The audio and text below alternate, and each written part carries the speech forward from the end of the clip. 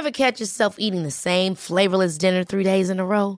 Dreaming of something better? Well, HelloFresh is your guilt-free dream come true, baby. It's me, Keke Palmer.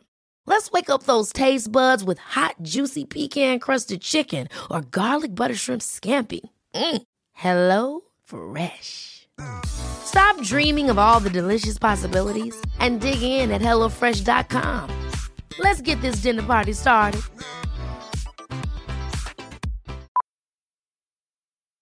Millions of people have lost weight with personalized plans from Noom. Like Evan, who can't stand salads and still lost 50 pounds. Salads generally for most people are the easy button, right? For me, that wasn't an option. I never really was a salad guy. That's just not who I am. But Noom worked for me. Get your personalized plan today at Noom.com. Real Noom user compensated to provide their story. In 4 weeks, the typical Noom user can expect to lose 1 to 2 pounds per week. Individual results may vary. Down the block, Andrew John. Inside for Elba. Elba will score. Elba will score. Newcastle have won the Grand Final. He's got the ball. Jared Hayes. Oh, superstar, superhuman. Call him what you like. The speed of a bullet. He hits it. He's got it. He's got the field goal. He's got the premiership. He has gone from, as I said, a captain to a legend. Probably rugby league immortality. That's not a try, that's a miracle. Welcome back to the Rugby League Guru podcast. Today we've got another edition of Fan is short for Fanatic, and today I'm joined by Carlo. He is a mad Newcastle Knights fan and an even bigger Andrew Johns fan. This is the man behind the Bronze for Johns statue. So he's essentially been on social media the last 3 or 4 years. He's on Twitter, Instagram, everything, advocating for Andrew Johns to have a statue put into Marathon Stadium, and he's really starting to get some momentum with it. I'll let him tell more about it in the podcast, but this is just an absolute champion bloke who's had an incredible life story outside of football. He's moved all over Australia, spent some time in Papua New Guinea, played some rugby league over there, incredible stories, and just a mad Newcastle Knight. And he's part of the reason that I love rugby league. His passion is just unbelievable. I mean, he compares in this podcast the day Andrew Johns retires to, he's not sure whether the day Joey retired was harder or the day he got divorced. He said, I genuinely can't, pick the two apart. Just an incredible bloke with a fantastic story to tell. If you're not already, jump on Instagram and go and find his page. It's called Joey is Goat, at Joey is Goat, a sensational bloke with a great story to tell. Let's kick it off.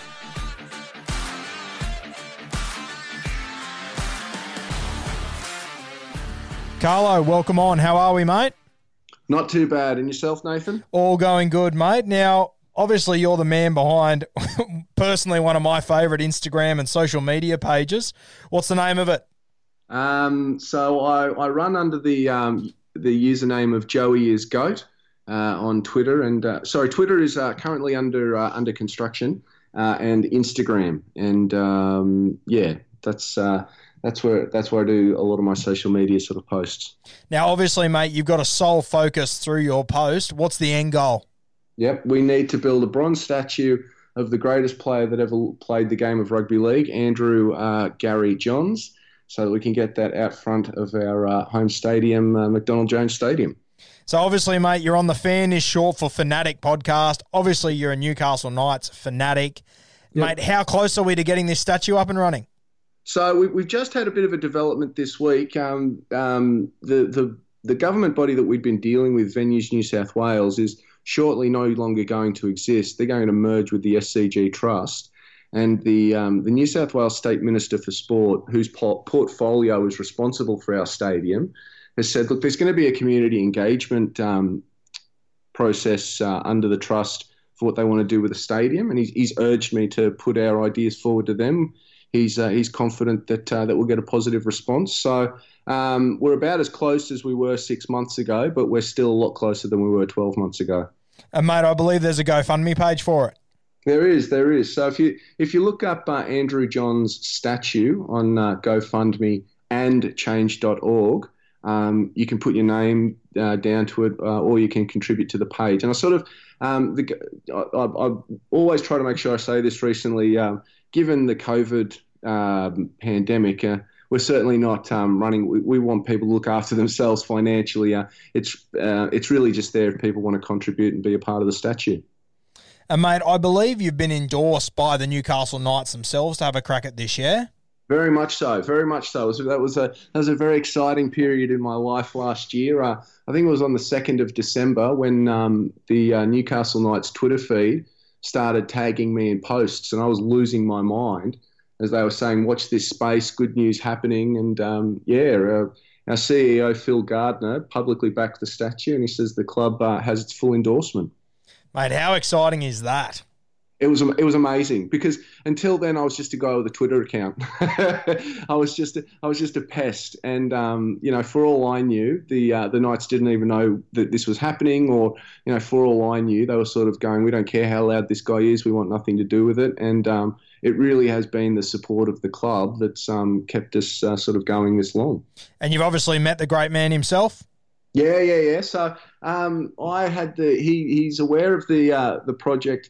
When I attended the Legends of League in November last year. So someone had made me up a T-shirt sort of saying, let's support Bronze for Johns, and let's get Andrew Johns the statue that he deserves. And so I managed to film all of the Newcastle Knights old boys saying we support Bronze for Johns.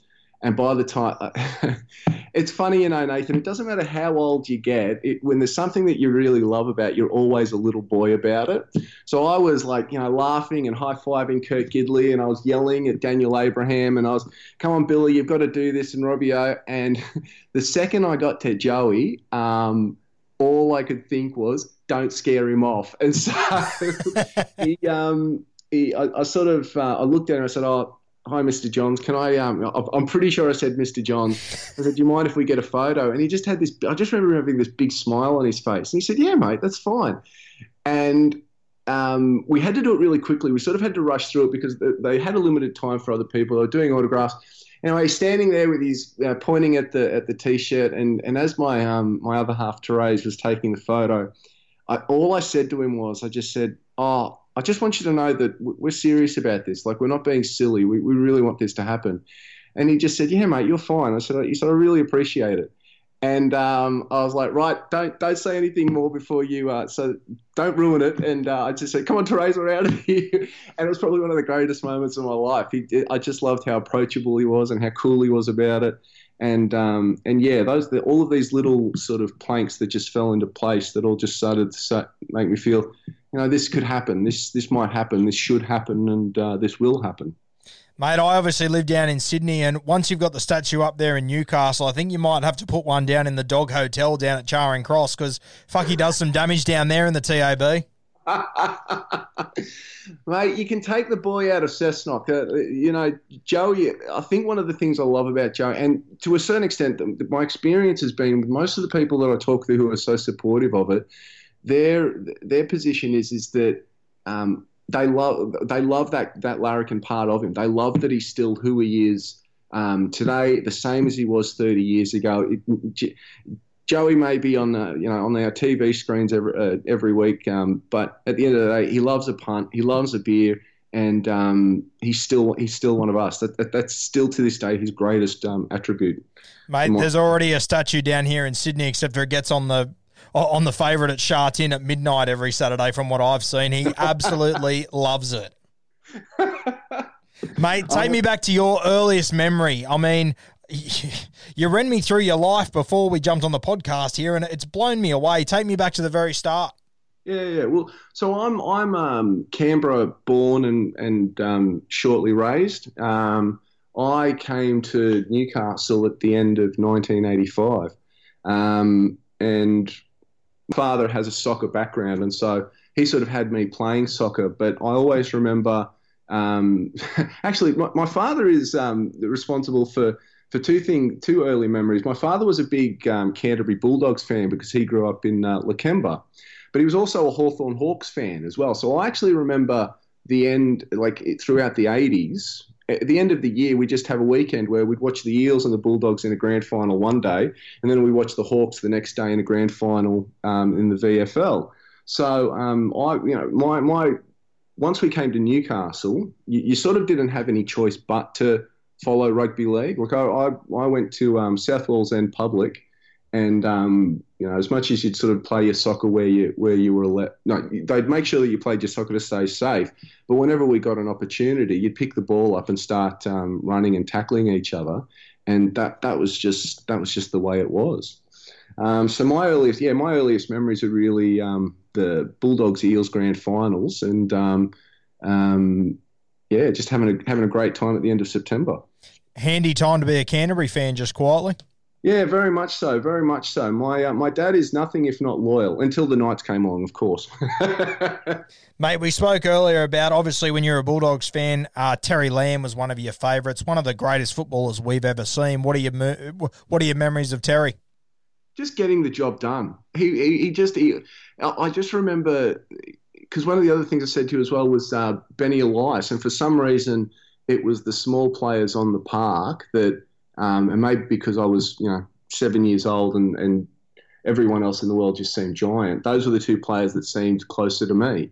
And I just remembered watching them go, well, they can do this. They can go out there and they can still make tackles and they can still pass the ball and they can still get things done. And I think one of the things I loved about Terry in particular was his longevity in the game. Like I think he ended up playing something like 349 games. And so for some reason at a young age, that sort of resonated with me. I think what I loved about it was there was a certain comfort that came with knowing, Terry's still there. Terry's still playing, and I know that he'll be there next week, and I know that he'll be there the week after. And it was, for some reason, as a young fellow, it was just something very comforting about watching him play.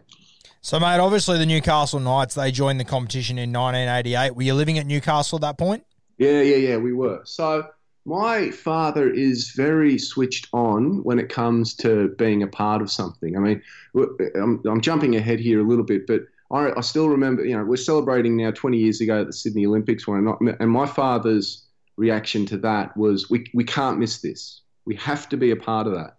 So when the Newcastle Knights were won a licence in the comp, his reaction was exactly the same. He said to my mother at the time, he said, look, this is going to be big. He said, this town loves their rugby league. They've got their own town in the biggest comp in the country at the moment. He says, my son is not missing out on this. And he made sure that we had tickets to every home game that year, and he'd drag me along hell or high water. Now, mate, we'll come back to the Knights in a minute, but your childhood, you told me you went from Canberra to Sydney, you came up to Newcastle. Where was your next move? After Newcastle was Papua New Guinea in 1989. Unbelievable. What's doing there? Right. So my father worked. My father met my mother through the working together at the tax office in Canberra. And in 1985, when they sort of said, look, we're going to set up an office in Newcastle, do you guys have any interest in going up there? Like, oh, yeah, we'll try something new. And so they helped set up the Newcastle branch of the Australian Tax Office. And then after a few years of that, an opportunity came where the ATO were sending people out on essentially a secondment up to Port Moresby to help with the Papua New Guinean government in respect of how they could manage taxation of mining resources. And my father was chosen as one of the people to go up there. And, he took me and Mum up there, and we lived up in Port Moresby for 5.5 years. They don't mind their footy up there? Oh, my... The funny thing is for me is that you've got to understand, for the first maybe 15 years of my life, I lived in two of the biggest rugby league areas on the planet. And so by the time I was 16 years old, I was like, oh yeah, rugby league is the biggest sport in the world, because that's all I knew. So probably the biggest experience of rugby league in Port Moresby, and this involved my father. I was still too young because my dad was genuinely worried about my safety. But my father befriended an Englishman who lived in the same compound as us. And one afternoon, Dad was like, come on, the Kangaroos are playing the Kumuls down at I can't remember the name of the stadium. Anyway, he said, come on, let's go along to that. And my father loves being part of the crowd. He doesn't he sort of almost thumbs his nose at the corporate opportunity because he's like, well, where's the fun in that? I don't like wearing a tie. So my father and this Englishman went to the famous game where Mal Meninga, amongst many other Australians, were down on the ground with the wet towels over their eyes from the smoke bombs, because my father and his mate were the two white men in this sea of 10,000 Papua New Guineans as they're sitting there drinking their tins of beer, laughing at these Australian players who are cowering in fear. And it was like royalty, or it was like gods were visiting whenever the Australian rugby league team was in town. Like the whole place almost stopped. It was just this mob mentality. You can't, you really can't describe it, because it's something you have to experience about how truly fanatic they were about the game and the players involved. Hey, whenever you see that footage of the Kangaroos on the bus going to the ground, it's just, you only see a 10-second clip and there's people all over the bus. I imagine it's like that for the entire trip. Yeah, very much so. They line the streets, and they'll follow the bus to its location. You've got security guards sort of holding people back near, belting them, going, "Get out of the way! We need to get these people into their hotels." So it's not a nasty, like, they don't mean them any harm. It's genuinely just people who have this fanatical love of the game, and that's how they like to express it. Now, for me, mate, I'm a grown adult right now, and if someone said to me, hey, we want you to come and play a season of footy in Papua New Guinea in the under-12s, being the adult I am, my whole body would go, fuck no. I would rather do time than play PNG footy. Did you play a season yourself? So I played my one and only season of rugby league as a 12-year-old was for the Baroka East Public School, and I was I actually think I was a front rower, and what they did was they had about 6 or 7 schools that were involved, and they bought all of the. So I think we wore the Souths jerseys, and I came up against one team, and I think this might have been the last game of rugby league I ever played. We came up against Ella Beach Primary. And I remember walking out onto the field, and a lot of the players that we were playing against were like, they hadn't shaved that day. And I was like, it's the first time I think I've ever genuinely feared for my personal well-being on the basis of what someone else is physically going to do to me. And so I just remember I was sort of supposed to be out there as the enforcer. And I just remember these blokes running at me, and I just went, "Nope, there's the try line. It's all yours."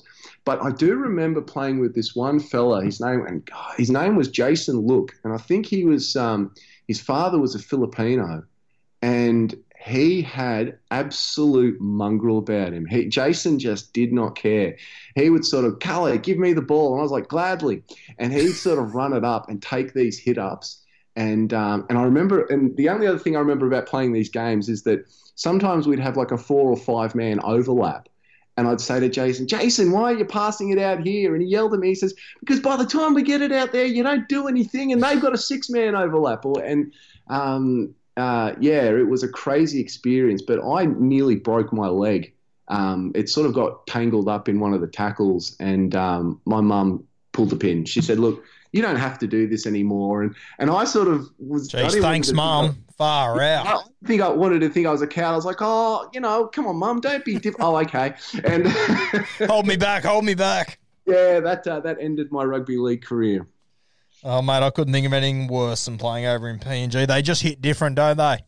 They do. It's just a completely different mentality, and they're sort of, particularly with the coastal Papua New Guineans, they've got my apologies. Particularly with from the Highlands, because they've got these strong, stocky bodies, and they've just got this low center of gravity, and once they hit you, like you stay hit for a very long time. It's it's actually some of the more haunting impact I've ever experienced in my life. Well, mate, like the two that stand out for me, obviously James Seguiaro, the hits that he used to put on, just unbelievable. Mm. Well, the first real sort of big name Papua New Guinean rugby league player I remember, and I'm certainly not saying that he is the biggest, but Marcus Bai. Marcus Bai for the Melbourne Storm was huge. He was before his time, wasn't he? Yeah. Because we still had a fair bit of contact with friends in Port Moresby, and yeah, they were like, oh yeah, don't worry, Marcus is he's got a strong following over here. They're always following him each week to see how he's going, and so yeah, Melbourne Storm got a fresh fan base out of it. So, mate, whilst you're over in PNG getting the shit beat out of you playing footy, there's a young kid who's starting to play some first grade at the Newcastle Knights, a halfback that you'd go on to, dedicate a heap of time and effort into, Joey Johns. What was your first memory? One of the things that is really easy to lose sight of today is that 25 years ago, all right, in Newcastle, episodes of Home and Away were on delay. It was almost like the time it took for these shows to travel 160 kilometres up the coast meant that, we had to get things a couple of weeks after what was happening in Sydney. Now, the reason that I mention that is that, so I left Newcastle 6 months before the earthquake.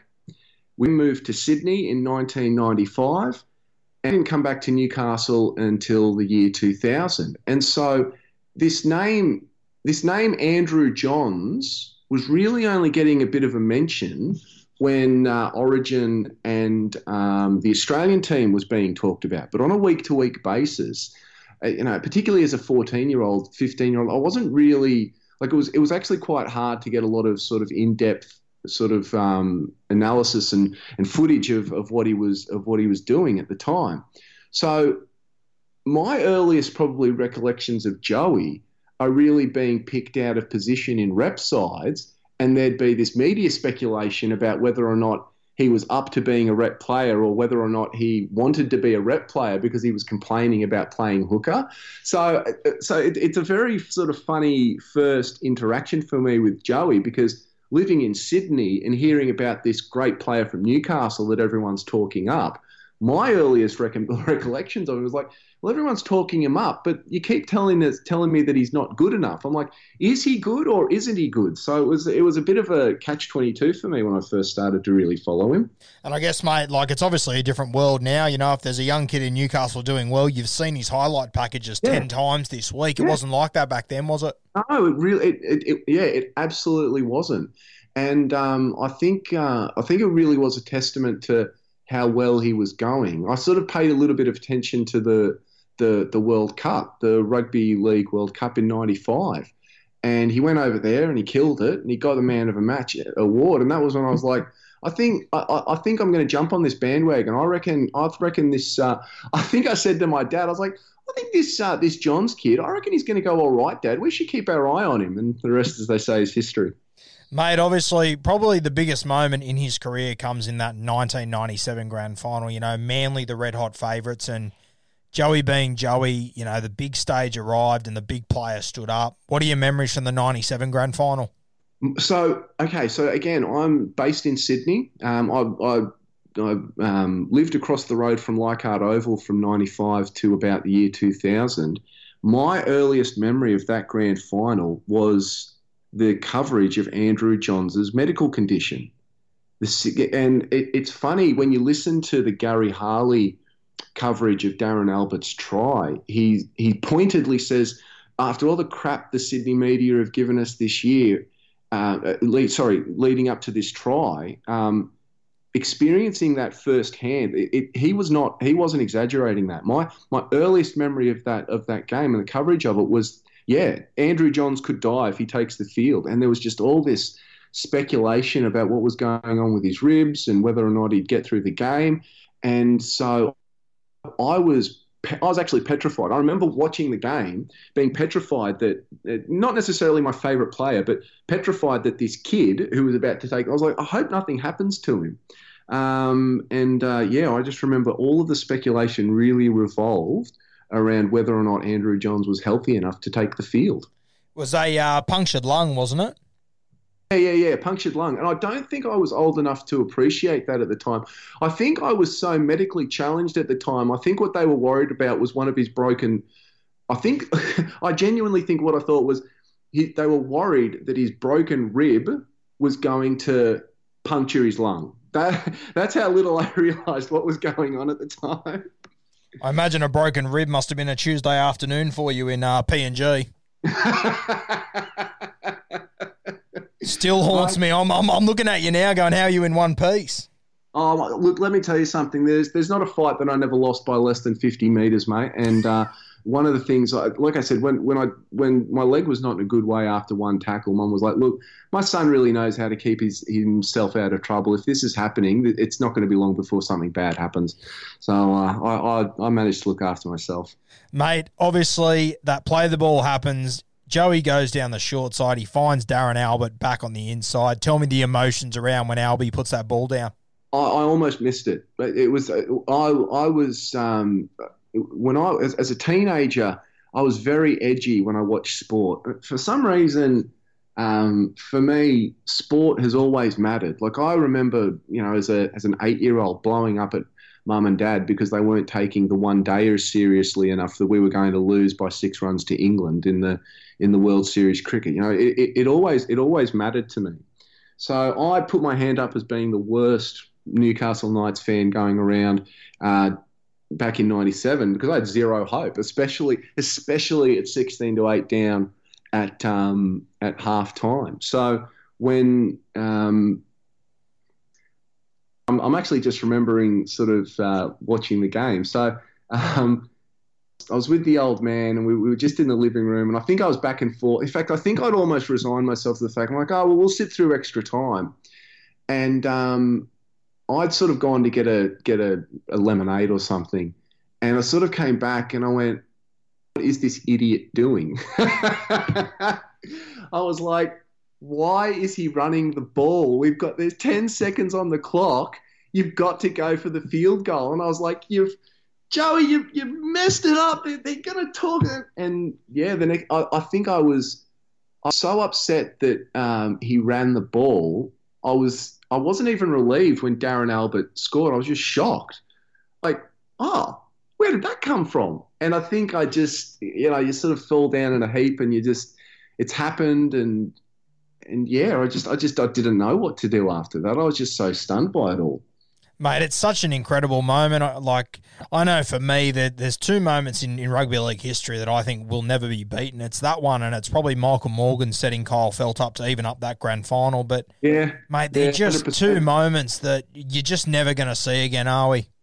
Well, the thing about them is that because they did talk about those moments recently on Fox Sport, and it's funny that you should mention that one because those 2 supporter bases in particular, that sort of one town team, but they're not the big fish in the league sort of thing. Like they're the Cowboys and the Knights have that thing in common where they're sort of always seen as the little brother in the grand scheme of things. Yeah. And those 2 moments in particular represented more than just, it represented so much more than just the result on the field.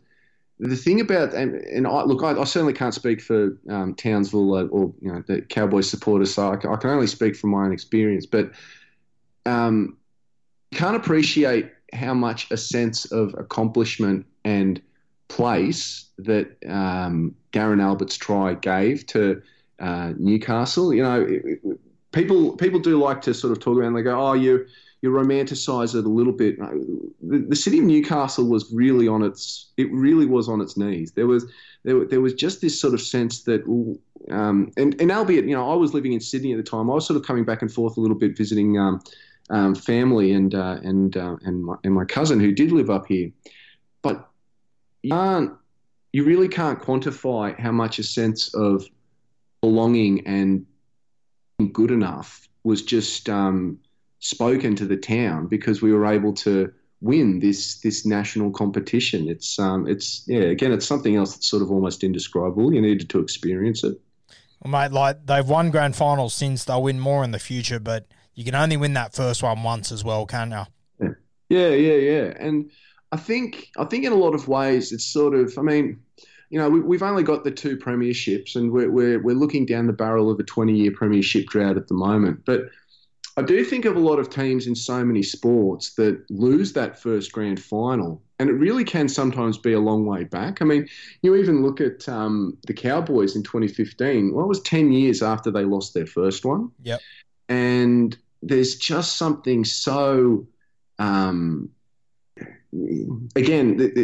I'm sort of stumbling over my words a little bit, but in order to be able to, because Manly were the best team of that period. I've actually said, to a couple of friends, I said, look, one of my hot takes is that that Manly team in a lot of ways was probably denied a three-peat. I mean, I think they lost to the Dogs in 95 off the back of a 7-tackle set. They won in 96, and then obviously 97 happened. But Manly really were the dominant team of that era. So I think as well for Newcastle, it wasn't like we just fell over the line and beat an also-ran. We beat the best, and it genuinely is something that they can't take away from us, and it's something that we do hold dear. Mate, Joey was incredible that day on the field, but off the field after, some of the tapes that come out of there, him on the skateboard, the Lego clip, it's just top shelf, isn't it?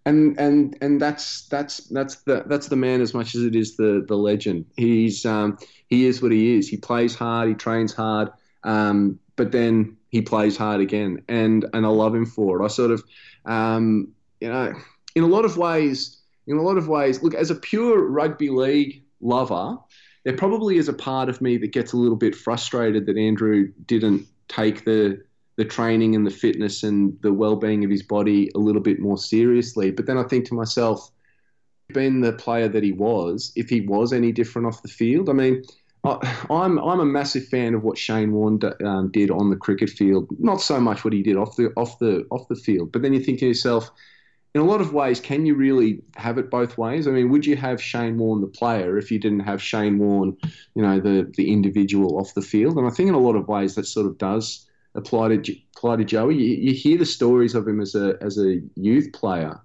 who would be sort of like, well, I'll get on the drink until 6 o'clock the night before training, and I'll still be the best trainer the next day, and I'll still be the best player that weekend because that's what I do. So.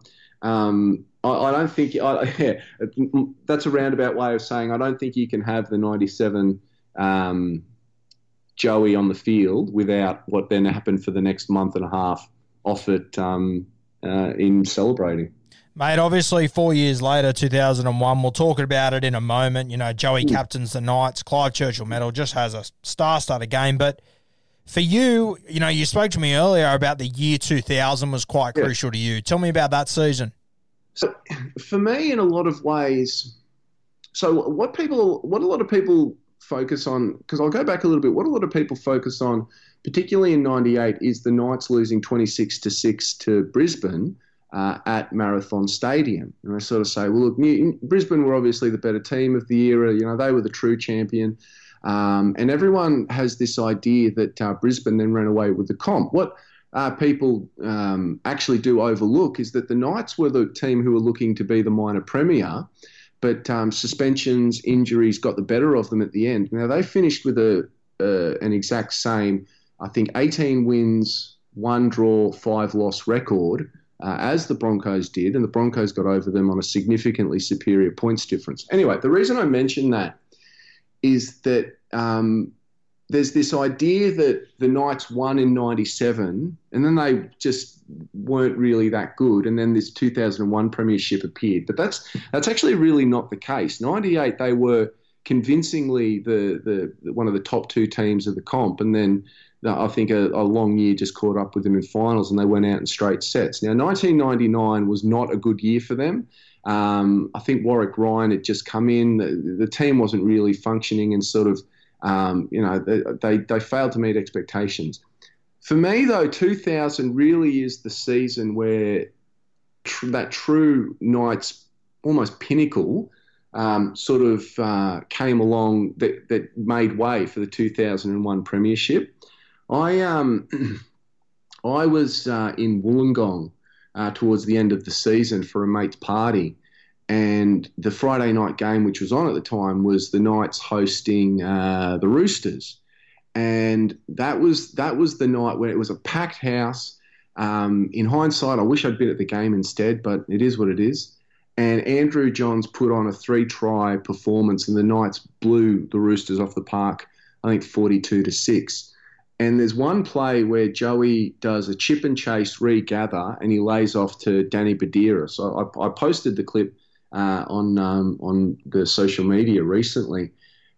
I remember watching that at the time, just thinking to myself, and because Ray Warren even says it in commentary. He says Andrew Johns, one of the greatest players of all time, and this is a kid who's only been playing for 5 or 6 years.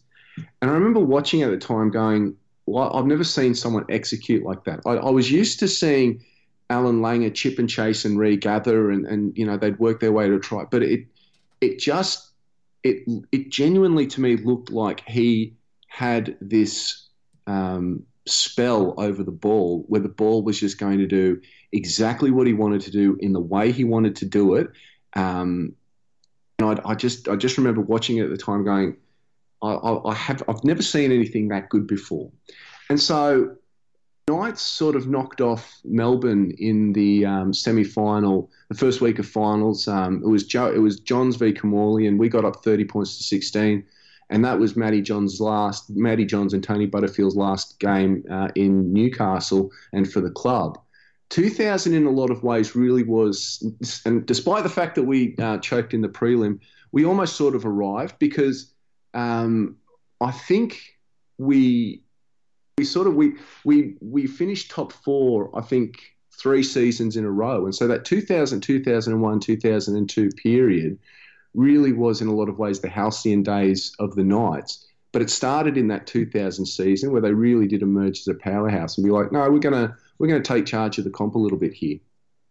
Mate, you mentioned the game against the Roosters there, and for me, when I look back on the really late 90s, early 2000s, whenever Joey and Freddie would meet, it was just a must watch, wasn't it? Absolutely. Oh, 100%. They brought the best out of each other. Yeah, look, I don't know if I'm jumping a little bit ahead here. I was very lucky to be at the first week of finals in 2001 when the Knights beat the Roosters 40 points to 6. And there's a couple of things I always remember about that game, is that Brad Fittler had been belted. I can't remember if it was the game before or 2 games earlier, but he'd copped this massive head-high shot. And when he came out onto the field, he had these massive duck lips. And what had happened is that Freddie had copped these, his teeth had just ripped through his lips, and he'd copped these massive infections. And so he was on, I think, intense painkillers for these mouth ulcers for this finals game against the Knights. Now, the other thing about that game is that Joey came up, I can't remember if he scored 1 or 2. I think he only scored the 1 try, but it was this brilliant solo effort. He was landing goals from all over the place, and we won at 40 points to 6. Now, Joey was concussed early in that game. He actually put on a performance that if the game was played today, he wouldn't be allowed to do it. And it's very questionable as to whether or not he would have come back the next week, because I've got no doubt we would have lost without him if he'd been taken off under HIA protocols. And so that, in a roundabout way, those battles between Johns and Fittler really were battles of their era. Like they are, you're not going to see battles like that again, because they were 2 just beaten up footballers just still going at each other. Whereas today, you're not allowed to have that set of circumstances. They were great. We genuinely didn't appreciate it at the time. Johns, Fittler, Lockyer, we had some great players running around all at the same time. It was amazing. And I think the other thing that's so special about that time is that, nowadays, if you have, the 3 best players in the comp, at the end of the day, they're communicating all week on social media. They've got a relationship all year. Like Johns and Freddie, they might see each other at a rep camp, but other than that, they would just see each other when they ran out there on the other side of the field, and they would just go hammer and tong for 80, and then, they'd shake hands, probably have a beer after, but they would only have those, 3 or 4 run-ins a year, and it was just fireworks every time. Yeah, and it brought the best. They always brought the best out of each other. That was what you always. I think about Darren Lockyer. I don't think Knights and Broncos ever had close games. They always had blowout games. So you'd always have Joey coming up against Kevy Walters, or Lockie when he moved into 5'8". But I think of the battle of Adam McDougall and Wendell Saylor as well. I always remember. I think it was 1999. 98 or 99, Adam McDougall one-on-one strips Wendell Saylor and runs the length of the field to score a try. There were always these individual battles that you could just look forward to, because you knew when they all set foot on the field, they just wanted to get one up on their opponent. It was great to watch. Mate, Wendell and Mad Dog, that was special, wasn't it? Absolutely. I still remember the last time they played against each other, where Wendell's given it to Mad Dog because he says, well, I've scored 2 tries, to which Mad Dog then gets the game winner. He's pointed at him with the one finger. There was great characters. It was great to watch. You just don't see it anymore, do you? I think, look, at the expense of sounding like one of those, they were, rose-coloured. I think they're different. Whatever they're seeing today certainly wasn't what I was seeing 20 years ago. Mate, take me to 2001. Obviously, that grand final, it's out at Homebush, coming up against the red-hot Parramatta Eels. I've said a few times on my podcast, they're the best team to never win a premiership, and the one thing that stood in their way was Joey. Yeah, absolutely. So, I said it earlier on this evening, where I'm probably the worst Newcastle Knights fan going around. I had zero faith in 97. Well, if I had zero faith in 97, I had even less faith in 2001. It for me, the grand final really was the Olympics. I was just happy to be a part of it. So I'll go back a little bit. And again, most of my great rugby league experiences revolve around my father. My father always made sure that I got to the big games. We went to, just quickly, he took me to the 2000 prelim as well, and we managed to get free tickets out front from this guy. I was like, look, I can't go anymore. Do you want these? And so we had these, row 12, 50 halfway line tickets, and I actually watched Brad Fittler intercept right in front of me. What a moment. Yeah, but in 2001, again, Dad took me to the Knights v Sharks preliminary final, and it is still to this day one of the best games of rugby league, of sport, I've ever witnessed, I've ever been experienced. The atmosphere was amazing. The game itself was amazing.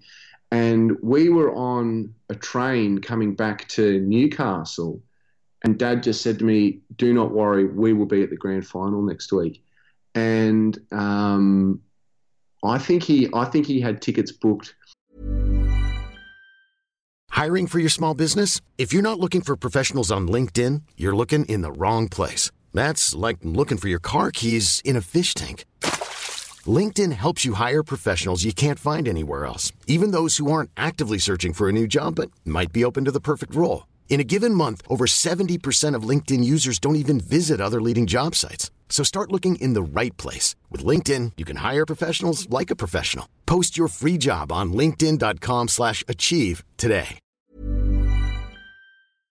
I might be overselling this a bit because I can't remember the exact timing, but it was either the next day on the Sunday or the Monday. Dad had the tickets bought for the grand final. He says these were not easy to get. And I think he would have sold you for them if he needed to, mate. Yeah. So we were sitting behind the try area, the goal area at the northern end, on the side where Billy Peden scored his first try. And we got on the Sid Fogg's bus and we went down and we were sort of chatting with, and it was a really weird, it was almost a shocked mood in the rest of the bus. A lot of us were sort of driving down going, so like we just didn't know what to expect. We were like, we're going down to play against the best home and away team that's ever played the game. But we like our chances. We put on a great performance last week, but no disrespect to the Sharks, they're no Eels. At their best, they'll be a formidable opponent. So we didn't really know what to expect. So I said to my dad, right, we're getting our money's worth, Dad. We're not, we've got grand final tickets. We're getting there as soon as the gates open. And we watched all of the reserve grade games from that afternoon, and we just got on the drink as hard as we could. Mate, it really is forgotten just how good that Parramatta side was. Very much so. Very much so. Jay Marsh is one of those players that gets lost a little bit in terms of what he contributed to the game, because in a lot of ways he was really the last hooker that Queensland had before Cameron Smith came along. That's really his claim to fame. But the reason Cameron Smith got his run was because PJ Smith got knocked out I think in game 2 of the 2003 series, and he was the starting hooker, I think. And so they were like, well, look, we'll bring in this Cameron Smith. It's a dead rubber. We'll give him a go. And, the rest, as they say, is history. But PJ Marsh in 2001 was the Craig Wing of his time. He was the go-to boom utility that was supposed to come on and ice the game for the Eels after your Brad Drew at dummy half had sort of run rings around the starting opponents. Wasn't Brad Drew amazing that year? Yeah. You get your 20-point lead for the Eels after half an hour. You bring on PJ Marsh, and then you really crush them into the ground. And PJ actually almost did that to the Knights in that game, where he came. Everyone remembers the tries. Everyone remembers the goals and Joey getting the Clive Churchill medal. Great performance by Ben Kennedy. What too easily gets overlooked, though, is the break by PJ Marsh towards the end of the first half. And it's Andrew Johns who comes tearing from the other side of the field. And as PJ Marsh steps him, Joey reaches back in and dislodges the ball from PJ Marsh's grasp. Now, we're 24-0 up at that stage. The game finishes 30-24. 24-0 is a significantly different scoreline than 24-6. And I've got no doubt if Andrew Johns doesn't reach out and dislodge that ball, PJ Marsh is probably in under the post, or he's laying it off for someone else to finish off the try. So, yeah, PJ actually did run the risk of spoiling that party for the Knights that night. But, Joey sort of stepped up again. Mate, the siren goes. Newcastle, they won their second premiership. You're there at the stadium. Explain to me the emotions. It was... When you've won something that you had 97 was just something completely different. It was something. It was a tight game all the way to the end. Knights actually had a really big habit in 2001. Well, not a really big habit, but I think we've got the record for giving up the biggest lead or having the biggest amount of points scored as the losing side. I think we were up something like 34-6 or something against the Tigers earlier in the season, or 32-20, and we lost that game. And so the Knights were not known as finishers. We put on the defensive performance of our lives against the Sharks the week before, but myself and a fair few other Knights fans at halftime at 24-0, we were remembering two things. One was the Tigers game where we'd given up the big lead, and two was the preliminary final against the Roosters in 2000 where they came back over the top of us. So there was a certain sort of sense of anxiety about what was going to happen in the second half. Now, we got through the first 20 minutes all right. We sort of exchanged a couple of tries. But the Eels just sort of came back into it, and, we were up by 6 with 10 seconds to go and they had the ball. And it really was a sense of relief when the siren went. It was just relief and shock. You couldn't believe that it had sort of happened. And the stadium was near empty by that stage. My best friend at the time was actually at that game. He was a mad Eels supporter. And he was up the other end of the field with his mates. And I remember talking with him afterwards. He's like, yeah, we stayed to the last siren. He said, I didn't really want to, but we figured we bought grand final tickets. Because I think they bought grand final tickets in June. And when the siren went, we were just all up on our feet. We were cheering until our lungs were empty of air. Our throats were sort of hoarse, and we just couldn't believe it. We had our second premiership, and there was that oh, you only won half a comp sort of going around. And I think a lot of us were going, can't take this one away from us. And it was pretty awesome. Explain to me when you get back to Newcastle, what's doing?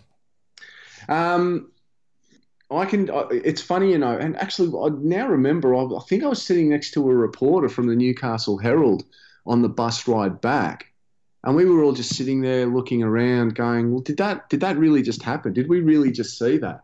Anyway, word started whispering around. They were like, well, everyone's going back to the stadium now. And I think at one point I even said, they think 100,000 people are going to go, which was just stupid. But because I think the game finishes at about 10 p.m, and so we didn't get into Newcastle until well after midnight. And by the time we got to the stadium, and I remember being really excited about it, I was like, oh, come on, Dad, let's go up into the grandstand. We never get to go up into the grandstand seats when the Knights are playing. And so we were up on the top deck of the Tin Shed Western Grandstand, and there was this song at the time in Newcastle that was doing the rounds. David Arvidsson, I think his name was, and it was just called Newcastle. And I always remember that because my 4-year-old sister at the time learnt the song back off by heart. And there's a line in it where he sort of said about these two people hooking up, and they're at John Hunter 6 months later, or 9 months later. And my 4-year-old sister's singing that. My mum's like, oh mercy. But we got a call over the loudspeaker from the ground announcer going, Joey's on his way and he's bringing the trophy and he wants to hear that song that everybody loves. And so Joey and Mick Hagan are bringing the trophy out as this Newcastle song is blaring around. And, yeah, they just did the rounds around the ground and we were all stunned. And I think I was so exhausted by that stage I'd been drinking since midday. I said, come on, Dad, I need to get some sleep. because this was the other thing, actually. One thing I've forgotten to mention was when the Knights qualified for the grand final, I was like, right, I've got to do something awesome. So if you really want to talk about fan and fanatic, I went down to Priceline and I got a whole bunch of hair dye, and I had my hair dyed with this red mohawk on the middle and bright blue on the sides. And so there's actually a picture of me. My mum kept the clipping. You can see me. The only reason you can see me in the crowd is because I've got this big, bright red-blue hair that's just standing out from the crowd. And so it'd been a long week for me. And so I said, come on, Dad, I've actually got to go to back to university on Tuesday. And so I was walking around Sydney University with this blue and red hair, and people were like, what is this clown doing? I was like, well, you guys don't appreciate that, my team's just won the premiership and we're awesome. Yeah, it was a pretty wild time. Mate, you mentioned obviously Joey walking back into the stadium with the trophy. Now, the next few years for Joey, it's a bit of a roller coaster, isn't it? Yeah, very much so.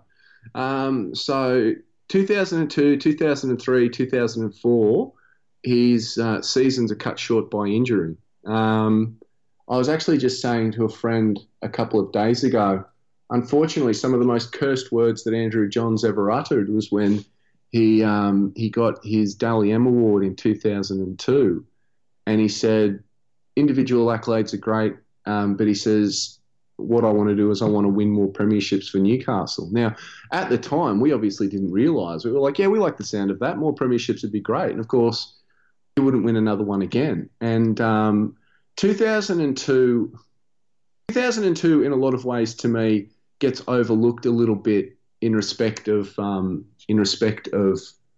should have achieved more, because the year 2000 is always looked at the one that we sort of threw our opportunity away, and who knows what was going to happen against the Broncos in 2000. I maintain we would have won, but whatever.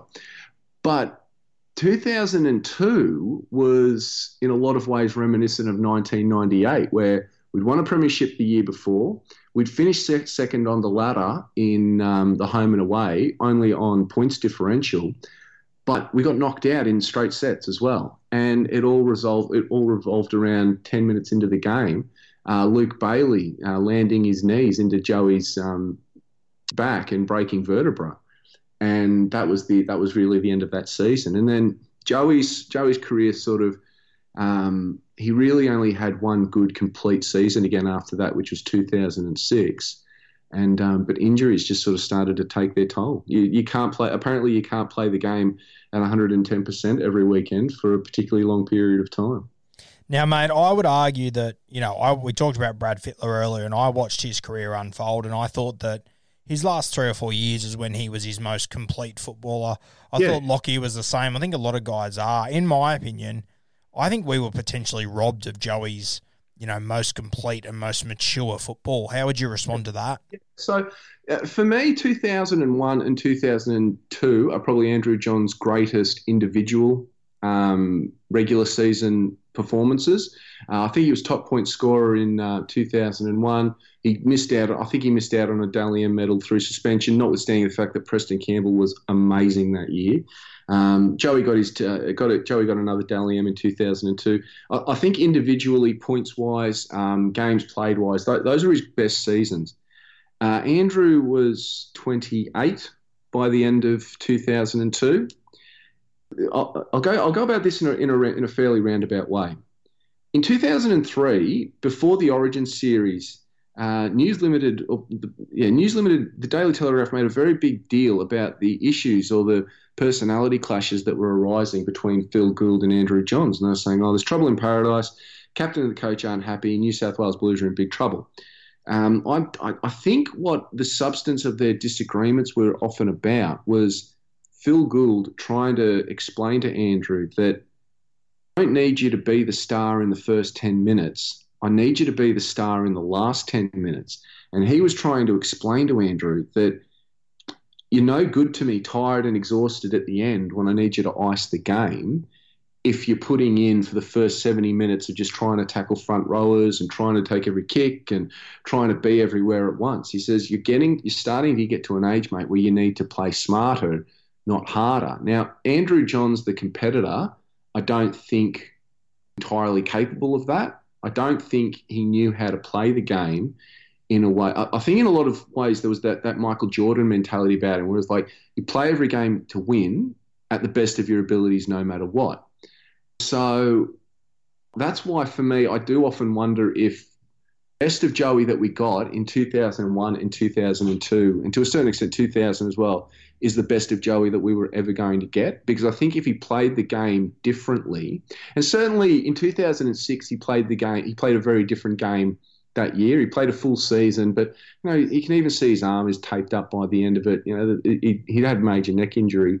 I don't know if Andrew knew how to play the game differently, and I think if he did, I don't know if he would have been Joey. There's only one, and there's just one other thing that I want to add to that is that this is off the back of a career as well, where he's played and trained as a halfback in the regular season, and then he's being thrown into the representative arena as a hooker to take on a fair amount of more defensive duties as well. So by the time he's getting to those late 20s, early 30s, his body really has been belted around a fair bit by that stage. So, yeah, if Andrew had played a lot differently, gone down the Brad Fittler path, maybe we would have gotten a bit more time out of him. But I think by that stage, the body was sort of already done. And I just don't think he knew how to do it any differently. Mate, obviously you talk about his body breaking down, and I believe 2005, the body breaks down again, but he manages to return for that State of Origin game. And I think whether you're a Newcastle fan, whether you're a Queensland fan, whoever you might be, you've got to appreciate the performance in that game of footy. I love telling this story. Obviously because New South Wales won. Andrew Johns showed that he was the king of that arena, and it was just an awesome night. The reason I love talking about that night so much, though, is that in 2005, I was working at a resort down at Lake Macquarie, just out near Swansea. And for some unknown reason, our employer had decided to bring over some French foreign exchange students. And they were sort of doing a bit of work experience. They were doing it was a cultural sort of studies thing. Anyway, for some reason that night, I was like, well, look, I'm going out to the Duke of Wellington to watch this State of Origin tonight. Do you guys want to come? And it was Johan, Hervé, and I can't remember the third girl's name. So Sophia, I think. And they were like, look, we're down on Lake Macquarie. We don't know anyone, and we're not doing anything. Yeah, sure, we'll come along. One of the things that always stands out for me that night is that I said, oh, look, you're going to watch the greatest rugby player in the world. So forget union or league. Andrew Johns is the best person with an oval-shaped ball in his hands. And they're like, oh, that is very good. I was like, no, trust me on this. And I remember about halfway through the second half, one of them looked at me and goes, "This guy is amazing. I cannot believe it." And it was so funny because I said, well, look, rugby union, the Wallabies wanted him to play. And he said, no, the Wallabies. And he said, if he plays for the Wallabies, they would be unbeatable. And I said, yeah, that's just how good he was. And it was just amazing to me that these people who'd never really experienced rugby league before could appreciate the greatness that was in front of them. And again, a lot like I really am a pessimistic bastard. I think a lot like the 97 grand final and the 2001 grand final. I was petrified that Joey was going to get showing up. I was like, just don't be rubbish. And of course, he put in one of those "Don't worry, I've got this" performances, and smoked it. But as great as Game 2 was of 2005, he was just as good again. A few weeks later in Game 3, where he said straight at the end of the 2005 Game 2, he said, "Job's not done yet." And yeah, lo and behold, he went up to Brisbane and they won the decider, and that was awesome. It was absolutely awesome to sort of see him get that, but particularly for Joey, because he really did have a rough time in the Origin arena. If I can just quickly go back to 2000 again. People underestimate that his Origin career his papers were apparently marked.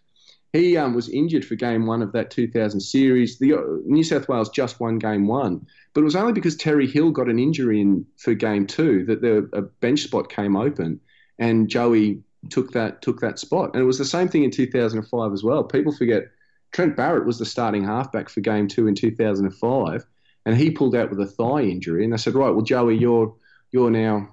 We need you to fill this gap for us." He went, "Yeah, no worries." Just an incredible effort, that 2005 series. Take me a year or two down the track when Joey eventually does retire. I imagine, a pretty heartbreaking moment for yourself. Yeah. It's easily one of the top 5 worst times of my life. I sometimes jokingly say it was worse than my divorce, and sometimes I'm not sure how much I'm joking about it. Look, I'll go back a couple of weeks before Joey announced his retirement to when he got knocked out by Sonny Bill Williams. So Joey's last game for the Knights was the round 3 loss, I think 48-12 or something, to the Raiders in Canberra. And I remember around that time, his brother Matty was, visibly worried about him on Fox or on Channel 9 commentary, just saying, "Joey, you've got nothing left to prove. I'm asking you to, just look after yourself when it can." I was like, what's everyone talking about retirement for? He's not dead. And I remember I found out on the smh.com.au website, it was just this little breaking news panel up in the top left-hand corner of the computer screen, and it just said Andrew Johns to retire. And my blood froze, and I just didn't believe it. I sort of, it was, I just couldn't believe it was over. How long after the retirement did the idea for the statue start to creep into your mind? Oh, a lazy 12 and a half years. I was saying to some mates during the week, I said, I'd love to say that this was a noble cause, or I wanted to do. I just woke up one day and I said, let's do something good. Nah, it was bought entirely out of pettiness, because I was like, if Jonathan Thurston's getting a statue, then damn it, Andrew Johns deserves a statue as well. So I've got to thank JT and the great people of Far North Queensland, because without them, this certainly wouldn't have happened. So it was off the back of the new stadium in Townsville, where I said, we need to get this done for our boy. A small sign on a big grandstand at Newcastle just doesn't do the job. It's got to be a bronze statue. Mate, let's fast forward a few years, and Wayne Bennett arrives in town with Darius Boyd beside him. It's a lot of mixed emotions around this time, and they're obviously two quite polarising figures. What are your memories from that time? My memories are, and my cousin Thor, who I've got season tickets with, and we've been going to the games together for the last 6 or 7 years. He will confirm to you that I used to watch a little half-hour program on a Sunday morning on the ABC called The Offsiders, and there was a fella on there, Frank something or other, I can't remember. He had a big shaven head, and he said, "Do not discount Wayne Bennett going to Newcastle." And I was like, "Oh, hello." And he said, Wayne Bennett, I always remember this because he said Wayne Bennett is very aware of his legacy, and he wants to be the first coach in rugby league to win premierships with 3 different clubs. He said Jack Gibson couldn't do it. He couldn't get it done. Couldn't get the job done at Cronulla. And Wayne Bennett is very aware that he has an opportunity to do that. And the reason that came up is he said Wayne Bennett thinks that he has an opportunity to do that with Newcastle. Newcastle would present him with that chance when his contract runs out at the Dragons. And I remember saying to my cousin, I said, "Oh, look, they reckon that Wayne's a chance to come here." Anyway, I forgot about that. And when the speculation really started to ramp up about the greatest coach of all time, and he is, coming to Newcastle, I just refused to believe it, because I was like, Newcastle has hurt me before. I'm not going to let that happen again. And I remember when it was announced that he was coming, it really was just excitement, because we'd had a sort of lean trot since Joey left. We hadn't played finals. Brian Smith had come and gone and sent Danny Badiris overseas. And, yeah, it was a really bit of a down period for the club. So it was just hope. It was just excitement. It was just like, oh, this is cool. This is something good that should be happening for us. Mate, obviously we look back at the Wayne Bennett era and, you know, the way that I look at it, obviously the Alex McKinnon saga, unfortunately, it dominates that whole period. Yeah. And, you know, just such a terrible thing to happen to, you know, Alex himself, but the town, the club, and I think it was really difficult for Wayne Bennett to pull that team through it. I think he might have been the right man for the job at the time. Yeah, it's very funny in the post Bennett you know, we blame Wayne fallout. It's very easy to forget that. I don't think any other coach gets those players through that 2014 season. Yep. After what happened to Alex. I wrote a piece for an online website at the time, just sort of saying it really did go beyond a game for Newcastle. What happened to Alex? It sort of transcended the sport and touched every sort of aspect of the town. And I remember that first home game after Alex's injury. The first 20 minutes that we were watching, it was just fear. You were worried that someone was going to get hurt again, and it's funny because we'd always watched the game, aware that something could happen, but it was really the first time that we knew the extent to which something actually could happen out on the field, and it was really hard to get past it. It was really hard to watch the game without any sort of sense of anxiety about it, because you realise that. Significant catastrophic injuries can arise if the game's not played properly. Mate, post the Wayne Bennett era, obviously Nathan Brown arrives in the building, and once again, another polarising character in Newcastle. You know, I look back and go, you know, like, he did unearth a lot of the kids that are doing really well for you now. They might have been before their time then, but it's paying dividends now. How do you look back on Brownie's time at the Knights? I get very angry about the Nathan Brown era. Personally, I sort of... I thought it was really important that we all got behind Nathan Brown when he started. I thought it was important, particularly given the fallout with Wayne Bennett and Nathan Tinkler. I thought it was just really important that we were unified behind our coach. Now, our coach came to us and he told us that there was almost as pain because he guaranteed us some sort of reward at the end of it. And I was happy to buy that line on the basis that, well, if you're going to live by the sword, you're really going to die by the sword if it doesn't pan out that way. It really was brought to my attention late on that in a lot of ways, I think Knights fans needed to be a little bit more. They needed to put a little bit more scrutiny into what they were being told. In hindsight, we never should have accepted being told that our team was going to go out to lose.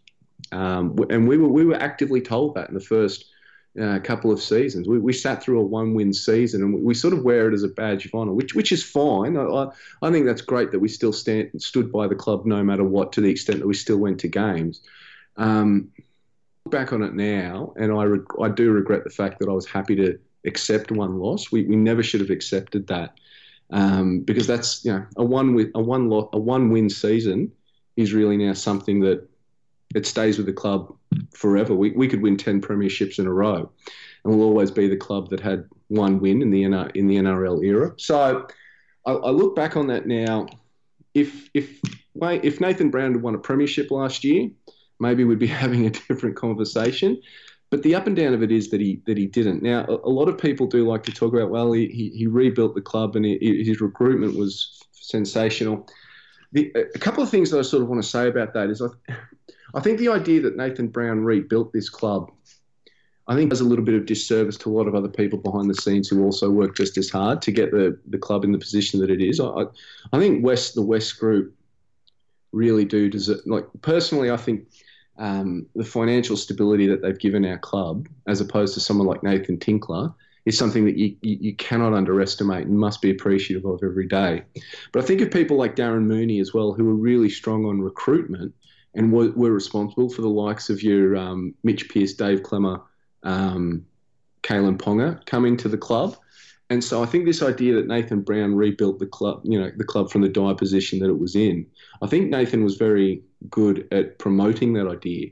I just get the feeling that it does a lot of disservice to a lot of other people who were involved in it as well. So I get very angry now when I think about the 4 years under Brown, because we were promised certain things that by the end of it, there was always an excuse or an explanation as to why it didn't happen. And I think, well, that's fine, but we sat through a one-win season for you, and you didn't deliver us what you promised us. So, it's a little bit bitter for me. Look, I get a little bit bitter about it. Mate, I guess the silver lining to your 4 years with Brownie is that it eventually does lead to Adam O'Brien. And is he the man to go forward for you? Oh, look, I sort of I was on board the Brown train after 12 months, and look where that got me. So I don't know if I'm the right person to ask about it, but I'll tell you this much: I had the pleasure of very briefly running into Adam O'Brien, Legends of League day last year, and I'd been on the drink all day, and I was half cut.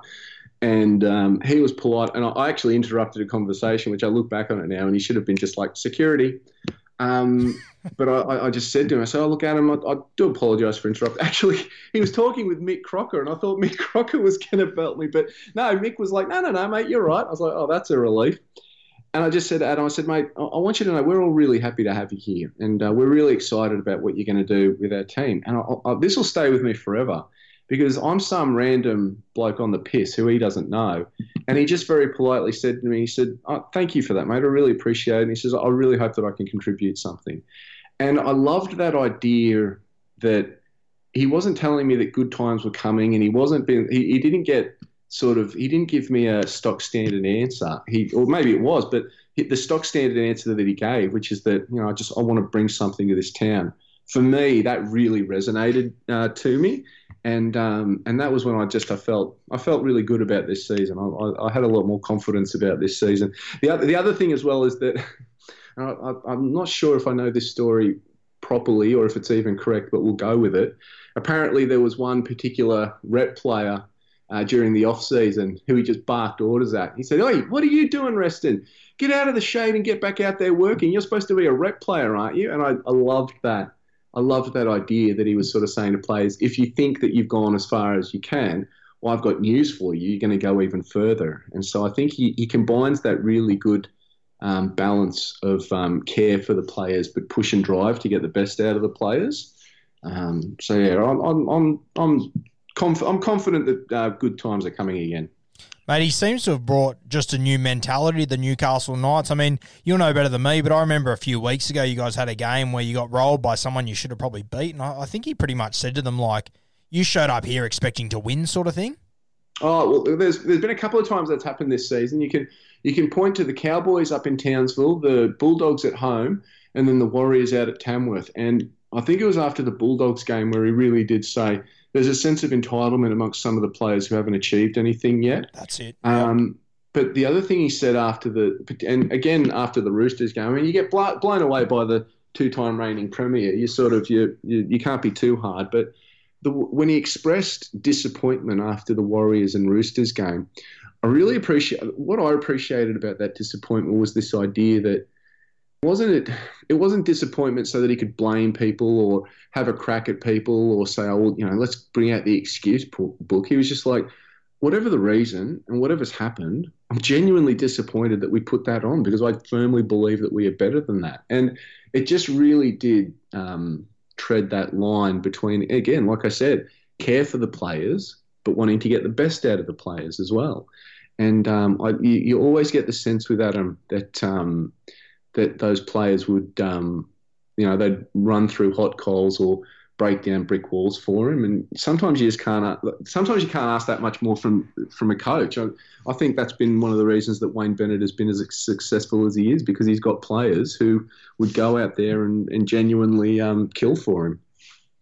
Mate, tell me about your fullback, Kalyn Ponga. I mean, we watched him at the start of last year. He was playing in the 6 jersey, and it just wasn't working for him. He's got all the ability in the world. And, I mean, when I look at the Newcastle Knights, if from the post, 2001 era, the signing of Ponga could be the best thing to ever happen to Newcastle. What are your thoughts on KP? I haven't been this excited about a player since Joey when it comes to Newcastle. Mate, he's so young and he's already got that aura, doesn't he? Look, this is going to be a little bit of Newcastle bitterness that comes out. I like to think that I haven't been too jaded tonight. Everyone likes to make out. Everyone's a revisionist historian, and everyone likes to make out now when they're talking about Joey. Oh, everyone loved Joey at the time, and they always talked him up. I can promise you, as a manic fanatic of Andrew Johns' career, that is not the case. Andrew Johns, at every opportunity, every weekend, was being demanded, you need to prove that you're the best. He was never allowed to just be like, oh, you're the greatest and we're going to accept that. And I've always maintained, because I'm a dyed-in-the-wool Newcastle Knights fan, that it's always a little bit harder for Newcastle Knights players to truly be great. Now, Kurt Gidley got a little bit of it in his time, but I think Kurt was always very honest about where, he was one of the hardest working, fittest players on the field that got the best out of his talent. But I can guarantee you the type of scrutiny and sort of media love / demands to be better that he gets is so reminiscent of what Joey went through in those late 90s. To me, in a funny way, that's how I actually know that he's the real deal, because I just compare the already ups and downs that he's had so quickly in his career. And I mean, even little things like, oh, what's he achieved? Like people are saying that about Joey in the first 2 years. Joey had to go out and be man of the match in a World Cup final before, some people were like, yeah, all right, I guess he's pretty good. And you almost get the sense that Kalyn has to do the same thing in a lot of ways. And so I sort of tread the line between being annoyed that he's not universally loved to also being glad that it's happening, because I'm like, well, he must be pretty good, because Joey went through the same thing and he turned out all right. So the last player that I can think of that wore a Knights jersey that everyone was interested in signing was Dane Gagai, and I can promise you that I very much am a lot more excited about Kalyn Ponga than I am Dane. The quality that he does provide notwithstanding. The thing I love about Kalyn is that he almost makes it cool to be a Knights supporter again. Like that's the sort of that's the value that I place in having him in our team. And and I said to someone, I said, I just love the fact that other people think he's awesome and he's ours, and we should be excited about that. I'm excited about it. So I just love the fact that he's locked himself in for the next few years, and we can at least have 2 more seasons without worrying about speculation of him leaving before we go down that path again. It's exciting.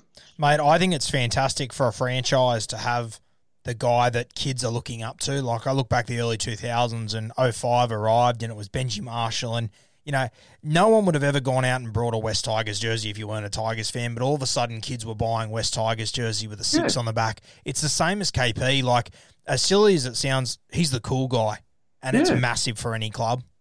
And he's a genuinely nice kid. And look, this actually isn't my observation. Someone online whose opinion I really value quite highly. Actually, I might give him a little bit of a call out. He's I think he's Harveegee on Twitter. If anybody wants to follow, he made a really great observation. He said one of the things that you really can see in Adam O'Brien's coaching is that when he praises his players, you almost get a sense that he picks on things that you wouldn't normally attribute to that player in terms of the praise that he wants to give. And one of the things in particular that came to our attention after the Sharks game was Adam O'Brien made this big deal of pointing out how tough he is. And you almost got the sense that that's sort of something that Kalen might feel is overlooked in terms of everyone thinks that he just does the fancy stuff and the icing on the cake at the end. But this is a guy that got hip and shouldered vertically, horizontally, and jumped back up and finished off the game. That's not bravado in this day and age. If he was concussed, he would have been taken from the field. But he took the hit and still managed to get back up again. And I think one of the things about Kalen is that I actually do see a lot of Joey from those two aspects, in that he does want to go out and do the fancy and cool stuff. He wants to do the steps and the passing and the running, but he's happy to do the dirty work as well. If he has to bundle a player out over the sideline just as the siren's going to keep the score as it is, he wants to do it. I really think that the next couple of years, if injury's not, if he stays injury free, he's really is a chance that Newcastle can embrace the new player that we really have been waiting for since Joey. Mate, you speak about the next few years. Who are the younger Newcastle Knights that you like the look of? Who do we have to keep an eye out for? Yeah, look, obviously this year, I think the four big ones that have really come out for the Knights that have played first grade are your Tex Hoy, Bradman Best, Phoenix Crossland, and Stafford Toa. I think they're certainly backline players and a hooker that you can build a franchise around.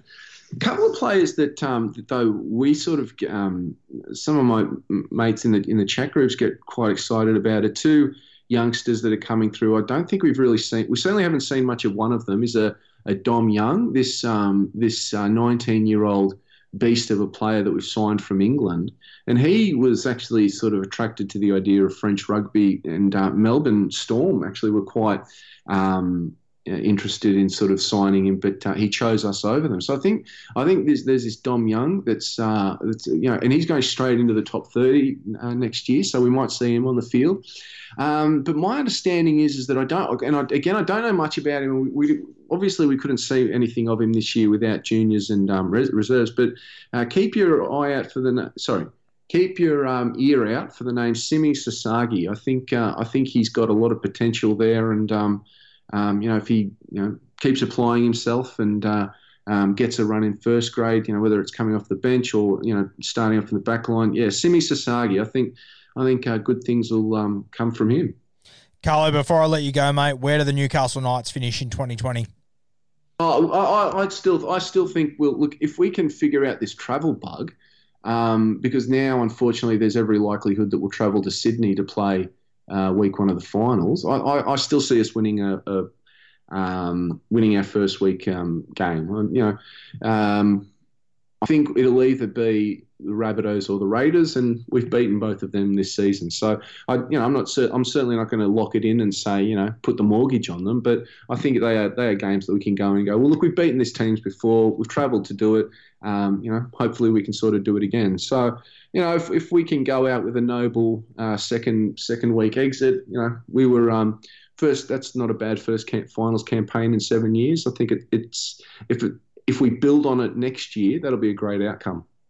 Mate, I hope they do the very best for you this year. Fan is short for fanatic, and there's no doubt you're a Newcastle Knights fanatic. I can't wait for the day I see Joey pulling the curtain off that statue and you're standing there next to him. It's going to be sensational, mate.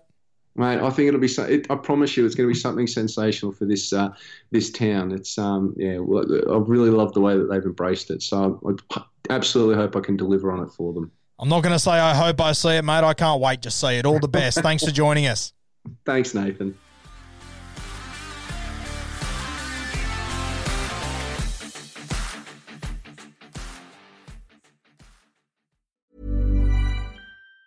Hi, I'm Daniel, founder of Pretty Litter. Did you know cats tend to hide symptoms of sickness and pain? I learned this the hard way after losing my cat, Gingy. So I created Pretty Litter, a health monitoring litter that helps detect early signs of illness by changing colors, saving you money and potentially your cat's life. Pretty Litter is veterinarian developed, and it's the easiest way to keep tabs on your fur baby's health right at home. Go to prettylitter.com and use code ACAST for 20% off your first order and a free cat toy. Terms and conditions apply. See site for details.